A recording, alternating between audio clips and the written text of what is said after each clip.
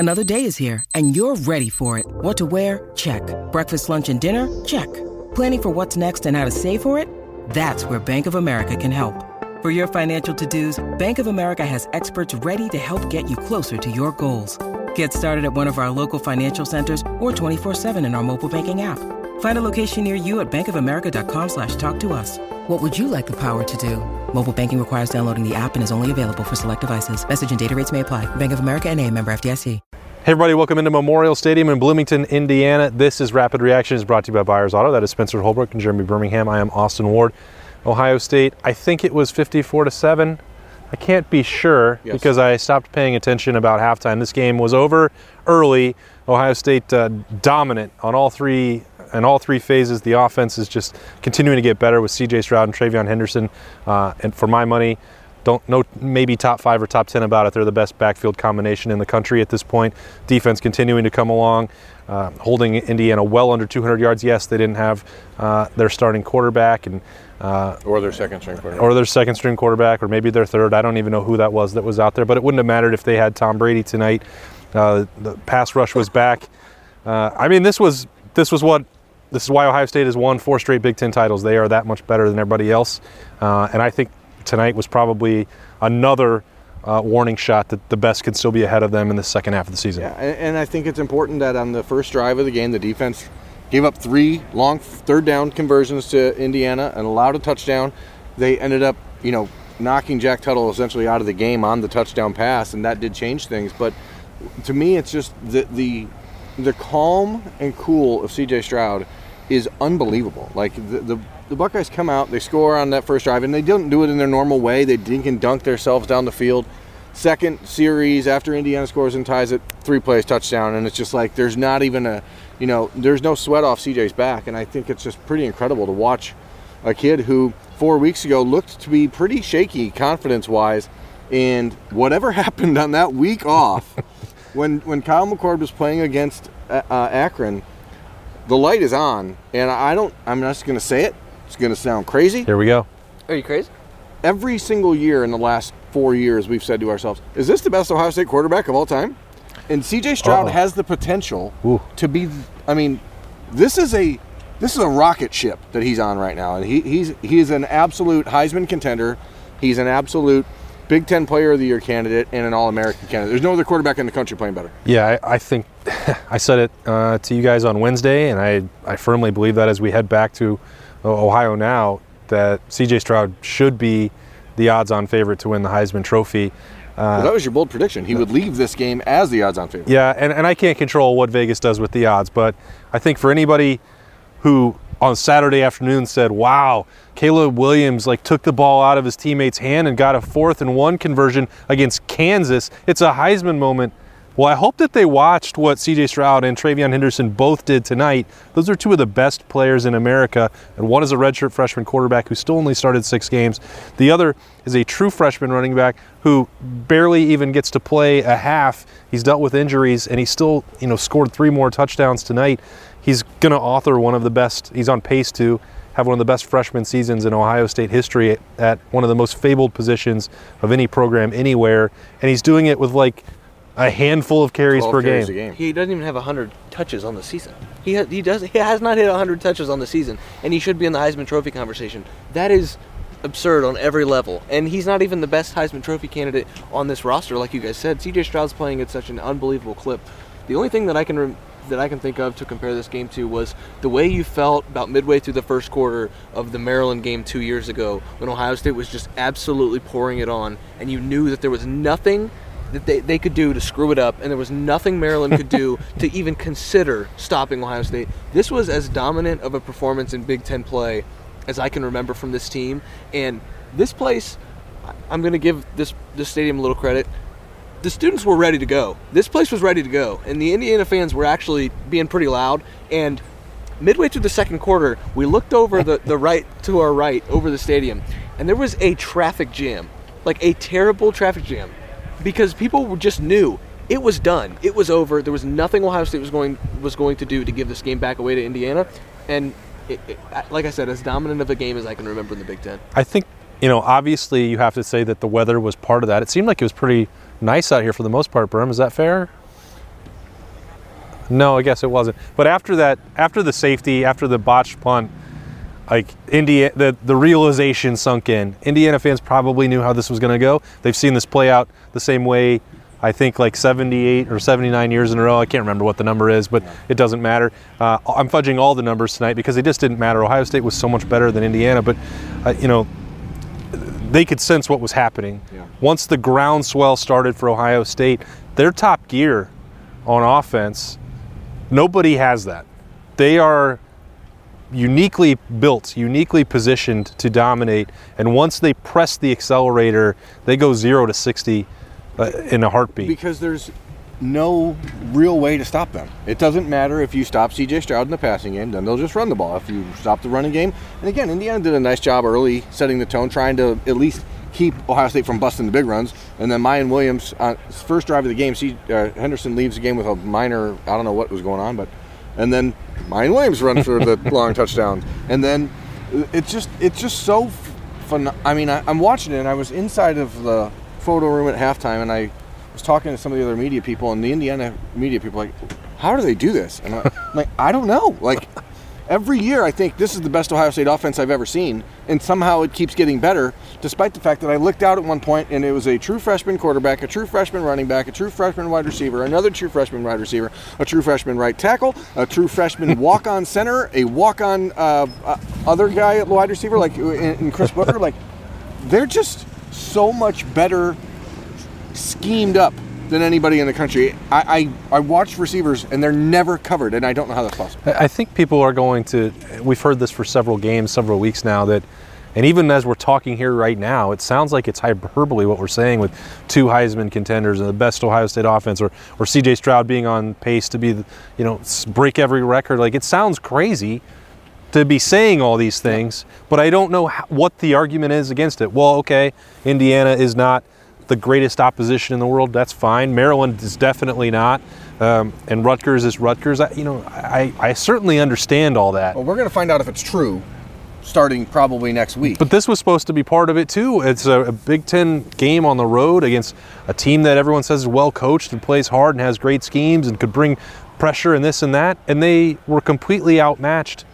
Tyvis Powell said something I think is important, because we're going to talk about this with the defense in that opening drive. Like, he said that any game, he felt like that first quarter, if it was even, that was fine, because you had to adjust. You had to figure out the other team was going to put a script together. Spencer said that in the press box. Like, they have good coaches too. You have to give credit for that. But then as you adjust, as the athleticism takes hold, I mean, it was 47-0 after that.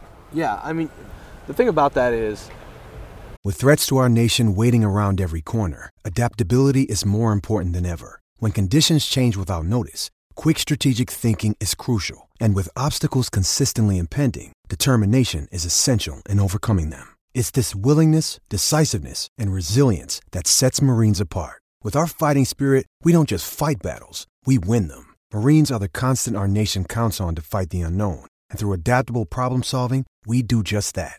Learn more at Marines.com. Indiana ran, I think, 11 or 12 plays on the opening drive. You usually script your first 15 plays. After the script was done, there was absolutely nothing Indiana did that worked. Indiana had 75 yards on the first drive of the game and finished the game with, I think, 101 total yards. That is 26 yards in 3 quarters and 10 minutes. That's disgusting from the Ohio State defense. And if this defense continues to get better and continues to get better, Penn State will not score many points on this defense because it couldn't score on Illinois. Michigan will have trouble because Michigan can't throw the ball. Michigan State will have trouble because Michigan State can't pass the ball. If there's an offense... They have the best receiving group in the Big Ten. If there's an offense left... I don't believe that. If there's an offense left on You're the schedule, the 2 opponents for the Big Ten West would be Iowa or Wisconsin. This defense can only continue to get better, and it can only continue to get more confident until a December 31st game. And that sounds crazy because there's a lot left for the dust to settle before that happens. But if we are robbed of an Ohio State-Georgia game this season, I will be so sad. I just think what we're looking at here is just the proof. And we tried to say this early in the season, and sometimes I know people hear us talking, oh, these guys are homers. Like, after the Oregon game, the message was very clear. Like, this team is super young. They lost a ton of playing experience a year ago that they really, really needed. and be patient and let them grow into what they can be. And I don't want to put too much on what the defense did against an obviously short-handed Indiana team. But that Indiana team scored 35 points against them last year, and Michael Penix threw for 500 yards. And they had the same receivers. Yeah. And Ty Freifogel caught one ball in this game as Denzel Ward, another true freshman. Denzel Burke, sorry, playing like Denzel Ward when he was at Ohio State, clamped him down. It's just something that I think people need to understand how important playing football is if you want to get better at football. And also that Michigan State thing was the Detroit Free Press had a story that I know, but I want them to know. I didn't really say that. Obviously, they're not the best. Think about what we're going to see from Denzel Burke real quick in the next few weeks. Jahan Dotson, David Bell, the guys from Michigan, Jalen Naylor from Michigan State. Like, you're going to see Denzel Burke, and you're going to see that trajectory continue to rise as he starts to become more of a household name, because the odds are those guys aren't getting open on him either. Go ahead. There was a lot of scoffing about that too. That it's like if anybody should remember how dramatically things and exponentially things can change for a team that's that young and suffers an early loss. And I said it, whenever that was now, 6 weeks ago, you have the chance to do 2014 or 2018. This team looks like 2014, and if anything, I think that the ceiling they're well ahead of it. The 2014 team, I mean, we all look back on it and remember them winning a championship, but they were still struggling this time of the year. They didn't really find their stride until the Big Ten championship game when everything clicked. So, they obviously played well down the stretch and beat Michigan and did the things they had to do. But it wasn't a situation where they went from 0 to 60 like this team has done in the last 3 weeks. I mean, what we've watched out of CJ Stroud is just the pass that he made right over here to Jackson Smith-Njigba in the first quarter is one of the best thrown passes I've ever seen a college quarterback throw. And then the one that he threw to Chris Olave for a touchdown in this corner was about as good as that one. Didn't you hear, Berm? It's one of the best throws ever. I mean, it was close. But it wasn't even just C.J. Stroud, and this is what I think is so important about this game. We watched last year that C.J. Stroud didn't get the experience that Kyle McCord and Jack Miller have gotten these last few weeks. And Kyle McCord today was a much better passer than he was in even the start that he had against the ball that he threw to Emeka Egbuka in the corner should have been a touchdown, and the guy made a really good play. Egbuka had it on his hands and got knocked away. But I just see a team that is getting everything they need right now experience-wise. And all that talk in the first 3 weeks about why are they playing so many guys on defense? Well, now we see why they're playing so many guys on defense, and now they've figured out what works. Yeah. Among all those guys that we saw, and a lot of guys played, a lot of guys contributed. Some of them didn't get a ton of shine. I tried to mention some in the snap judgments, which were posted at halftime. I thought Jackson Smith-Njigba, he'd be the best receiver on just about any team in the country if he wasn't playing, alongside Chris Olave and Garrett Wilson right now. In the country. And Steel Chambers, you look at the stat sheet, and you're going to see a lot of other guys with more numbers and more contributions. The way he is flying to the football right now, it kind of gets lost in the shuffle. So those were two that came immediately to mind for me as we wind down on Rapid Reaction, brought to you by Byers Auto. Who else stood out to you as somebody who is on that upward trajectory that we're talking about heading into the second half? I mean, again, well into the second half. Denzel Burke, I was trying to key in on him a little bit today just to watch him compared to what we saw last year. But it was just an entire defensive line today that was dominant. I mean, Zach Harrison had the sack that got taken away from him, but Michael Hall got the play in the backfield. Tyleik Williams had the sack. Haskell Garrett had the sack on the first play of the game. Tyreek Smith made some plays and put for some pressure.